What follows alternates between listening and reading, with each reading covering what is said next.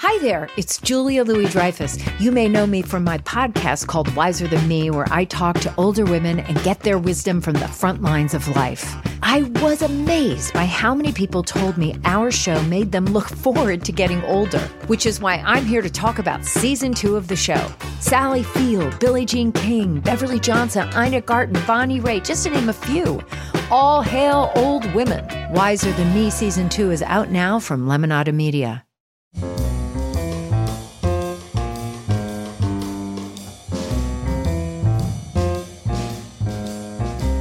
This is Merriam-Webster's Word of the Day podcast for Tuesday, February 26th. Brought to you by Merriam-Webster's Collegiate Dictionary, 11th edition. Available from your favorite bookstore or online at www.merriam-webster.com. The word of the day for February 26th is benefic, spelled B-E-N-E-F-I-C. Benefic is an adjective that means of, having, or exerting a favorable influence. Here's the word used in a sentence. Simon believes that his meditation practice is a benefic force in his life, helping him to focus and to feel less stressed.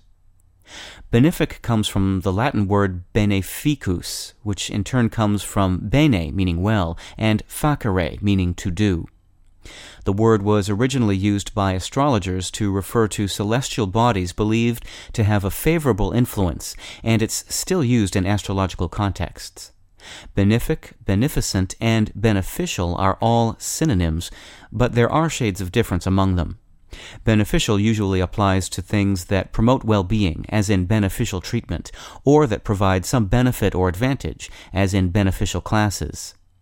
Beneficent means doing or affecting good, as in a beneficent climate, but in particular refers to the performance of acts of kindness or charity, as in a beneficent organization. Benefic is the rarest of the three, and it tends to be a bit elevated in register. It's mostly used to describe a favorable power or force. With your word of the day for Tuesday, February 26th, I'm Peter Sokolowski.